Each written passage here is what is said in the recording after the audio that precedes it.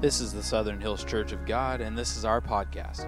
We want to thank you for joining us today. We hope this inspires you and guides you and builds your faith. God bless and enjoy this message.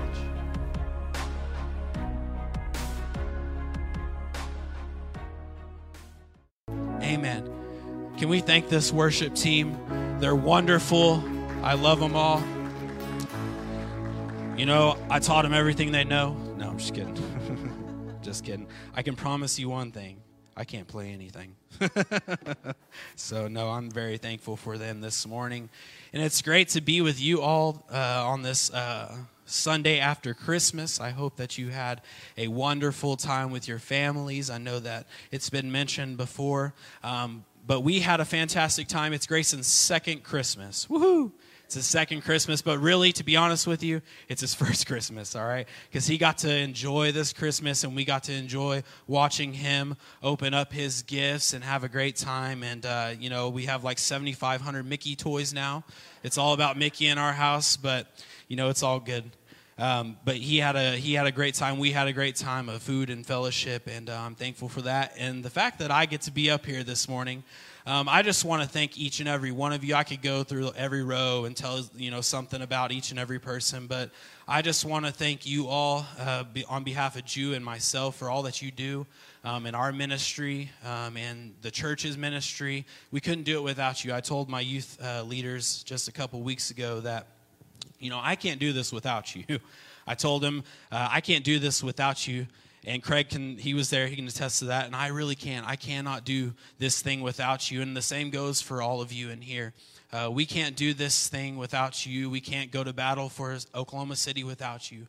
And we're thankful for each of you and your prayers and your encouragement to our lives and the financial backing. We can't thank you enough. And so that I'm up here today, I get to thank you for all that. And thanks to Pastor Chris for allowing me to be here. They say when the youth pastor gets up to preach, the lead pastor loses a couple hairs on the top of his head. But I think we'll be okay this morning, right? No, just joking. He's probably watching. He's going to send me a text. No. But I'm so thankful for him and his family and what they mean to my family. They're more than just pastors to me. They're friends. They're friends, and I pray blessings on them as they travel back home. I know they've been having a great time with their family, and I'm so happy that they were able to do that. But anyways, to get on with it, this morning, my sermon, and I feel like God has put this on my heart, and it's called The Leftovers. My sermon today is called The Leftovers, and being the holiday season, that word gets thrown around a lot, right? Leftovers, okay? If you're lucky enough, you get some leftovers, right? On Thanksgiving, the day before Thanksgiving, Drew sent me out. She has this famous Oreo pie. If you want to know more about it, please come talk to me. It's amazing. But she sent me out to Crest, okay? And some of you probably seen my Facebook post about Crest being crazy. And it was absolutely just everybody was everywhere, right? But she sent me to Crest the day before, and she gave me the list to pick some stuff up, and I was going through Crest, I was picking up this and picking up that. Well, I made my way over to the bread aisle, right? I had to get me a loaf of bread.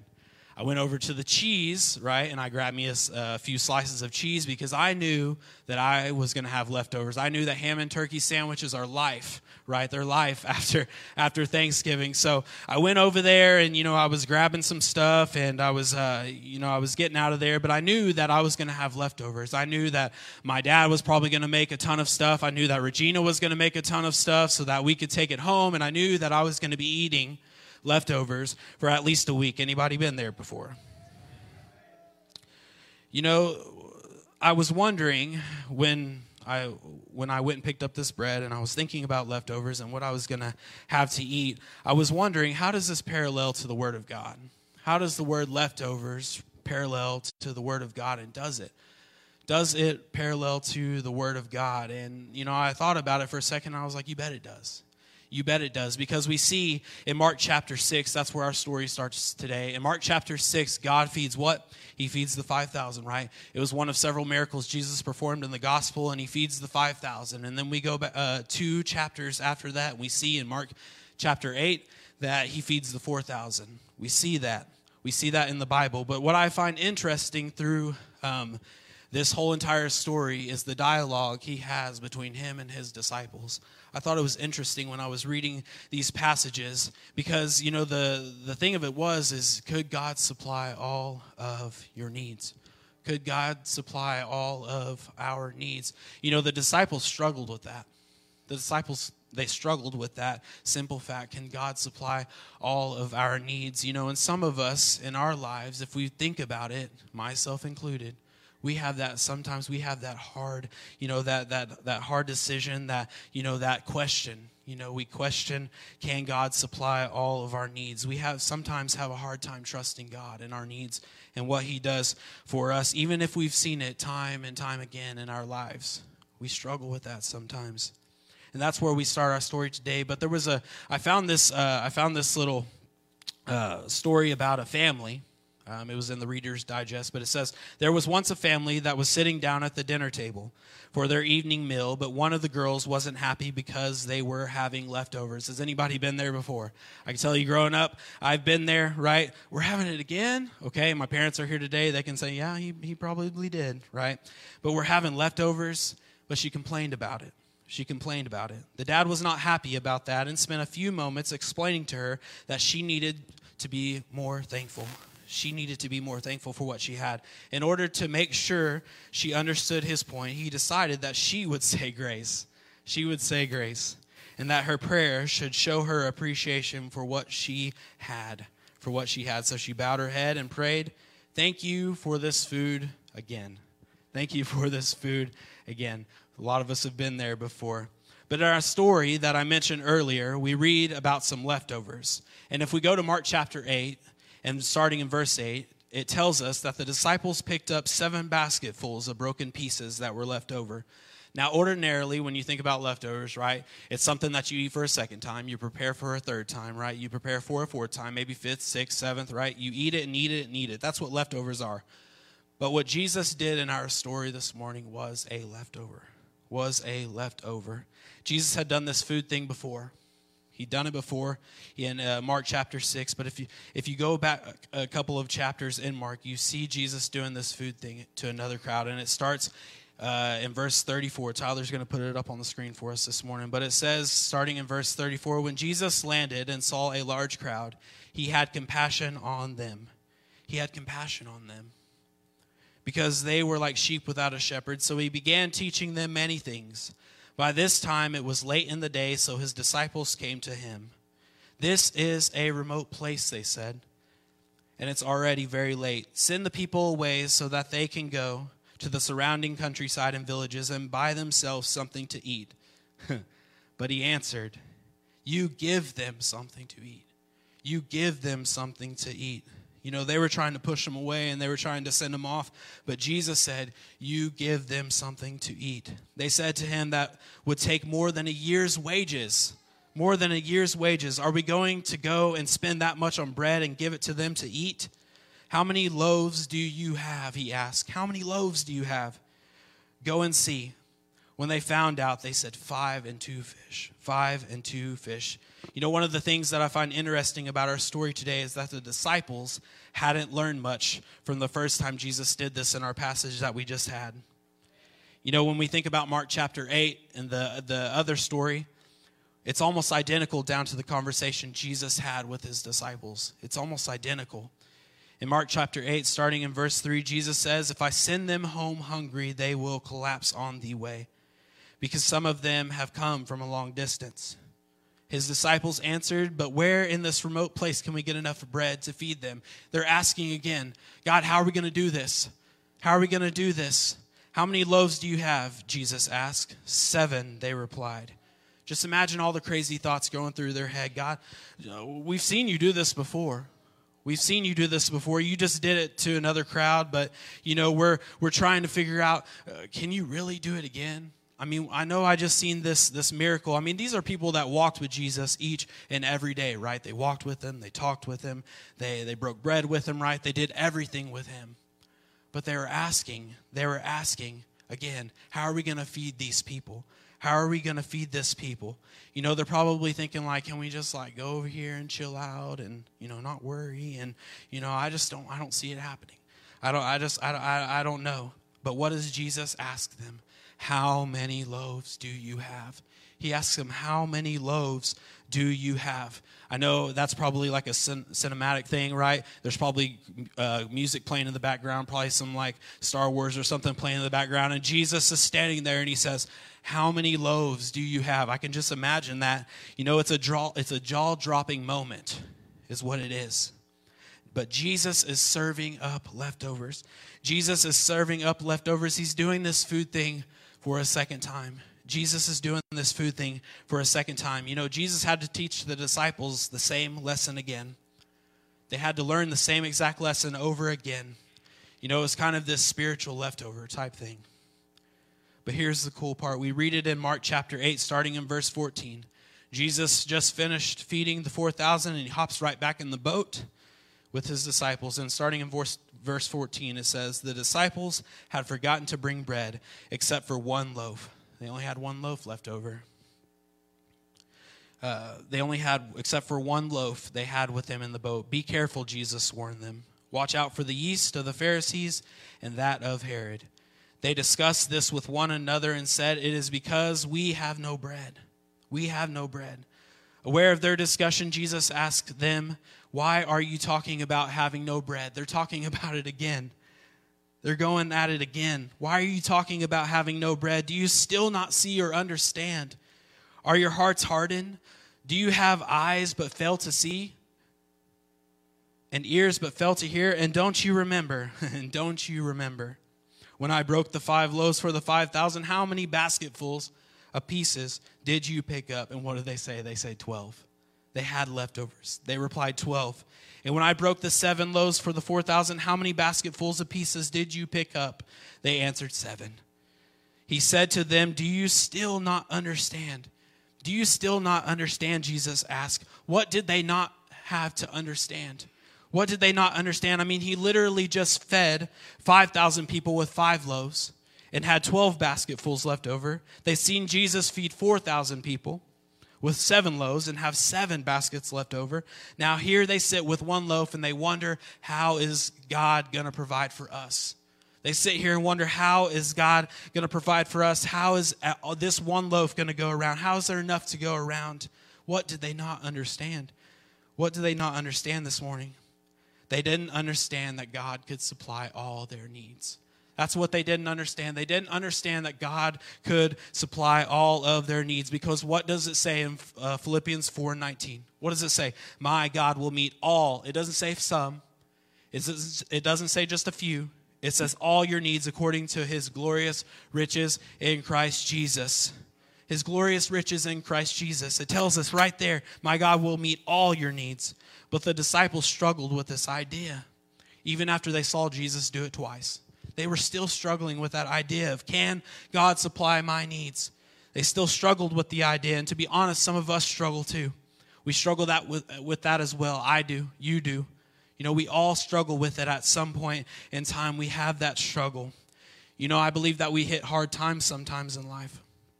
I'm sure there's people that could give testimony today about hitting some hard times in their life. And, you know, life gets a little rough. And, you know, we can't grasp the fact that God can supply all of our needs.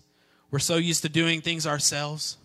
You know, this is such a self-help society. I mean, it is. And that's a sermon for a different day. But this is a self-help society.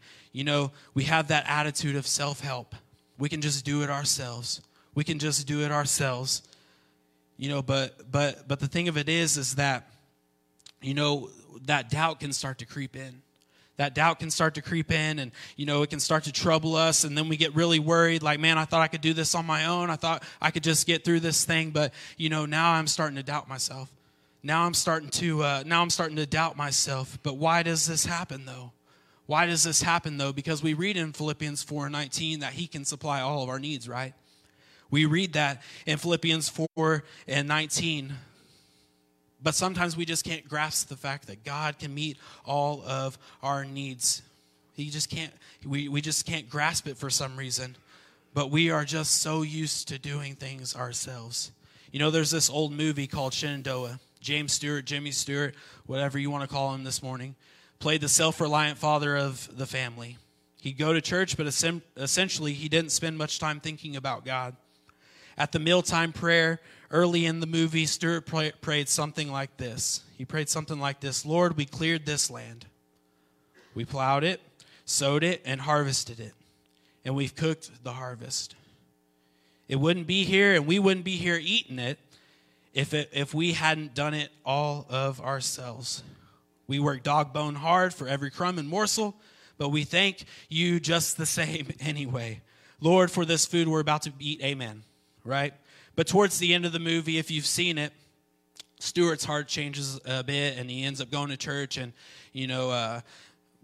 getting right with God. But the reason I quoted that prayer is that it reflects this truth in our life. It reflects this truth in our life. We have to make money. We have to pay the bills.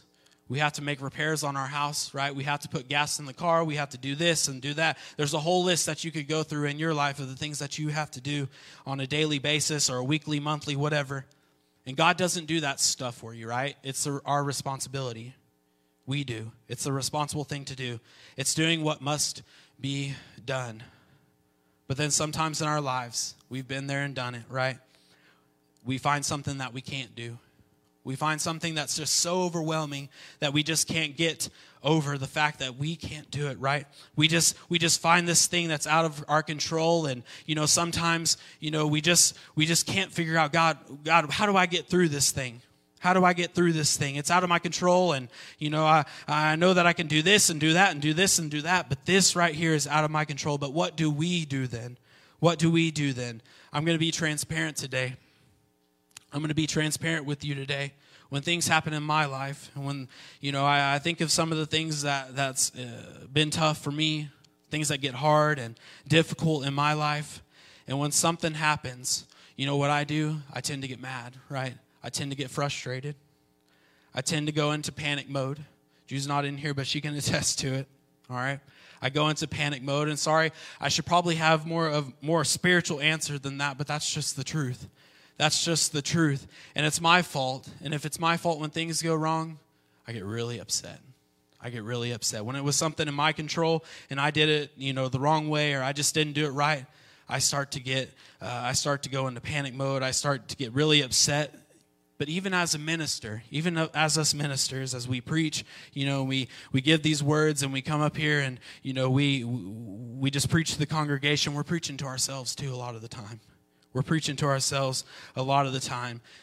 But the thing of it is the answer to my question, what do we do? For me, I've learned to not stay upset.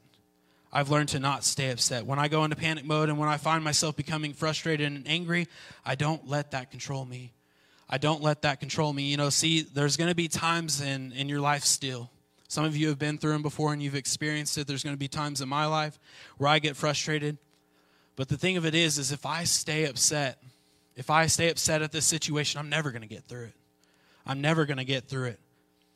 But I can't find myself going to sleep at night and be a month down the road and still frustrated and angry at something. I can't let that control me. You can't let that control you. I've learned how to control these emotions with this one discipline. I tell God I can't do this. I can't do this on my own. It's too hard to fix.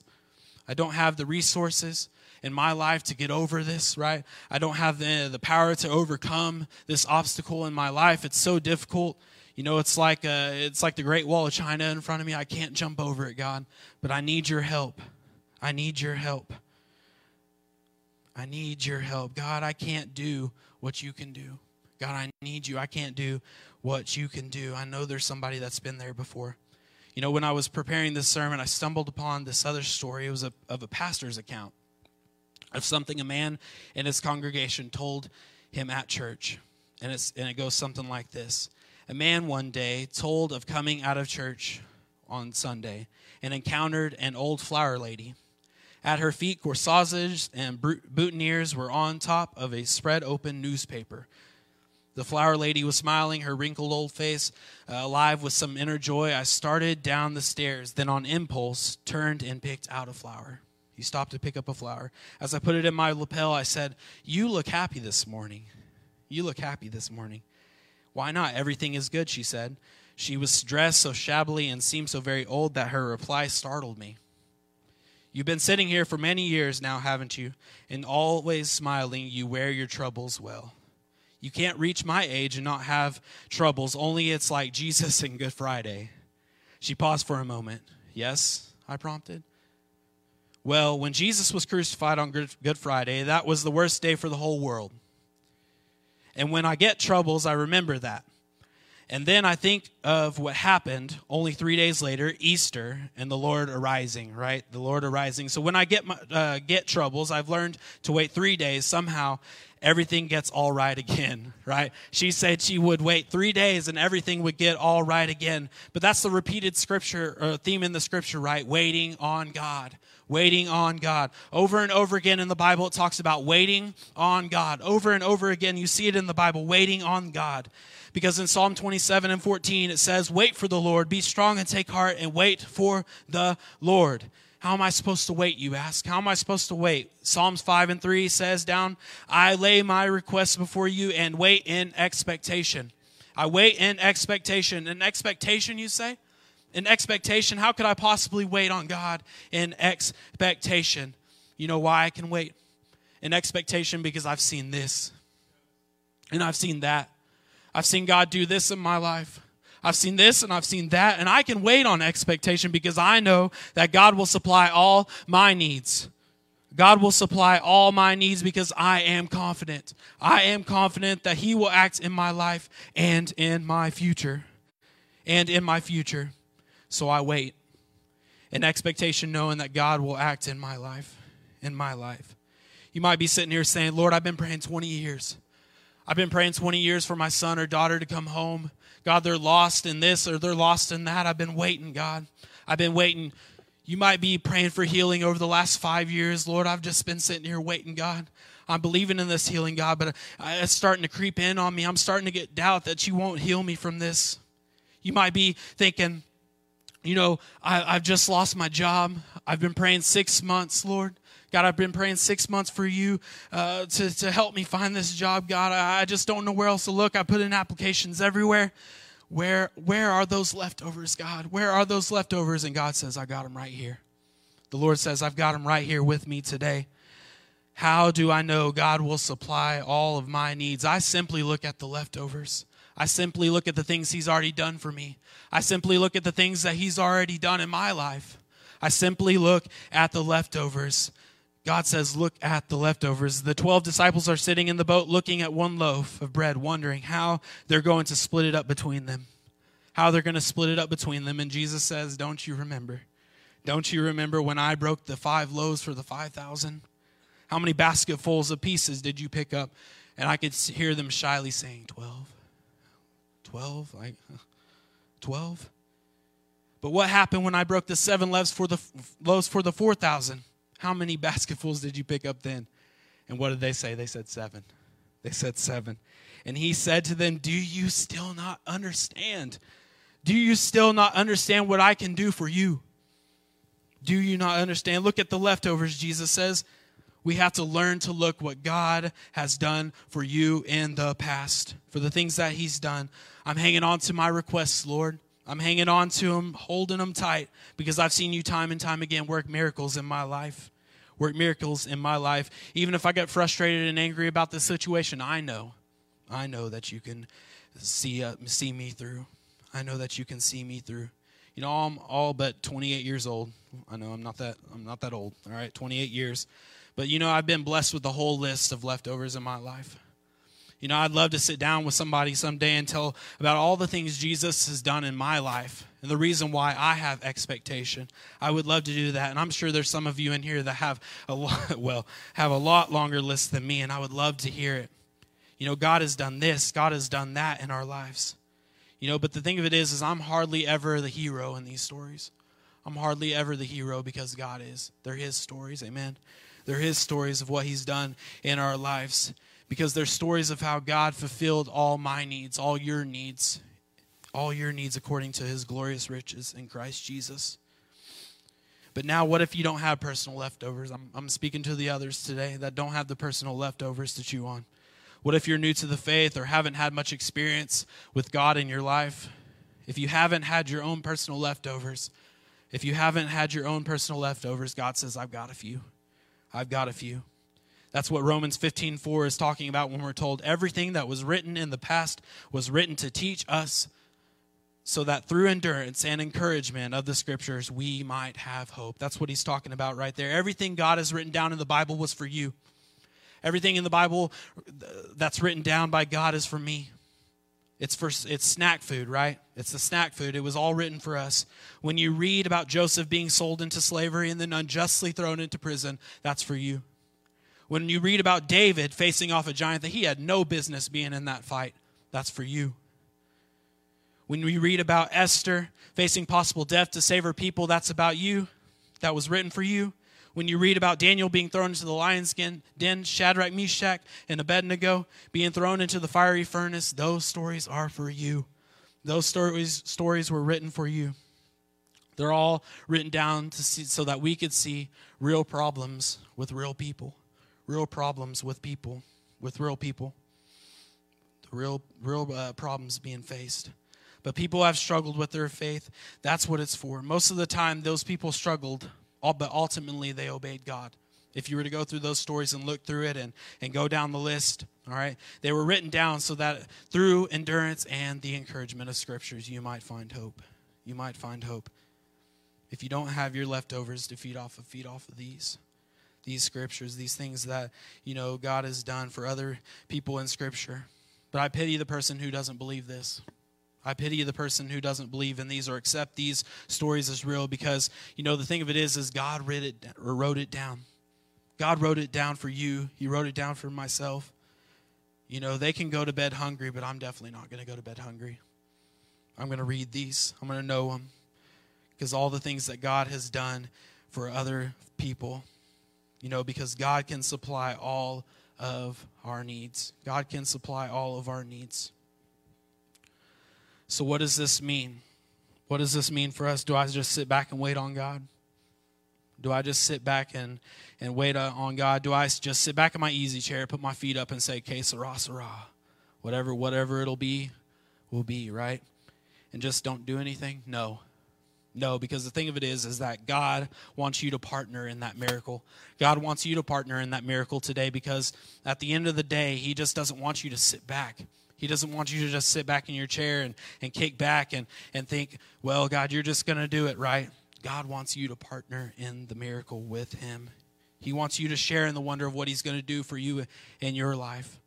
He wants for you to share in the wonder. Share in the wonder. He wants to give you a story all your own. He wants to give you a story all your own. You ask me today, where are my leftovers? God, where are all those things that I've seen you do in my life? Where are all those? God says, I've shown you. I've shown you the way. I've shown you these things. And much like the disciples, He had to show 3 times. He had to show literally 3 times, I can supply all of your needs. I can supply all of your needs. You might be saying today that I've been praying for my grandma for a long time. I may have been praying for healing and I haven't seen it yet. But I'm here to tell you to just look at the leftovers. Look at the miracles that God's done in your life. Look at the miracles that God has done in your life. Keep praying for that miracle and keep believing that God will meet all of your needs. That God will meet all of your needs. That's all I'm here to tell you today, is that God can meet all of our needs. He's done it time and time again. He showed the disciples several times, and they didn't even understand at the time. They didn't understand. I believe that some of the best answered prayers are the ones to come in your life. We're going into this new year of 2020. And I'm so thankful that, for the things that God has already placed and has already started that we're going to be doing next year. And I'm so thankful for that. I'm so thankful for the things that He's done in the past. But, those are things that we can look at and we can see, and be thankful for that. But I'm expecting miracles this year. I'm expecting miracles this year. I'm expecting people to walk into this place not knowing God, but we just surround them with God's love, and God shows us, Lord, what to do. But I'm so thankful, and I'm so anxious for all the things to come. I'm ready to see what happens in 2020, and if you're not, I hope you get there. I hope you get there. I hope great things. And I'm praying blessings and wonders to happen in this next year. But we ask that simple question again. Can God supply all of my needs? Can God supply all of my needs? You bet he can. You bet he can. You bet he can do this and do that in your life. There are testimonies all around this room of people that have seen that have seen that love of God in their life, that have seen that miracle happen, that have seen those leftovers that God has done, that they can keep pushing on towards the prize at the end. There's so many testimonies in this room today, but there's sadly some of us that gave up on those leftovers, but we made a big mistake. But the thing of it is that God can supply all your needs. God can supply all your needs. God, where are my leftovers? They're here with me, son. Here with me, daughter. They are with me. They are with me. I've done so many things for you in your life. But look what I'm going to do now. Look what I'm going to do now. You guys can go ahead and stand up this morning with me. Seth, if I can have you come up here and play something softly. The times in my life where, I've struggled, and I know that I'm young, and might be people saying, well, you haven't experienced much life. But I'm here to tell you today that the things that God has got me through have made me who I am today. And I'm thankful for that, and I'm believing in miracles. I'm believing in miracles to happen. I'm so anxious for the next couple days because I'm ready to see what God has for me in my life, but most of all, for his kingdom. And we're the kingdom, amen? We're the kingdom. And you ask, where are my leftovers? God says they are with me. Let's pray this morning. Dear Heavenly Father, I thank you so much, Lord, for what you've done in this service today, God. And I thank you for the people that are in this room, God, all the miracles that have been performed and all the sights that have been seen, God. God, I ask that you would just continue to touch this congregation, God, that you would just continue to touch us, Lord. God, that we can look back on those leftovers and say, thank you, God. Thank you for the things that you've done. But most of all, God, that we can look to you and say, you can supply all our needs. You can supply all of our needs. God, this 2020 is coming up. It's a new year. It's a new day for us to look back, God. God, but that we would say, I'm going to see a victory. God, we would be able to say, look what the Lord has done in my life. But most of all, God, that we would be able to thank you for all that you've done. All that you're going to do.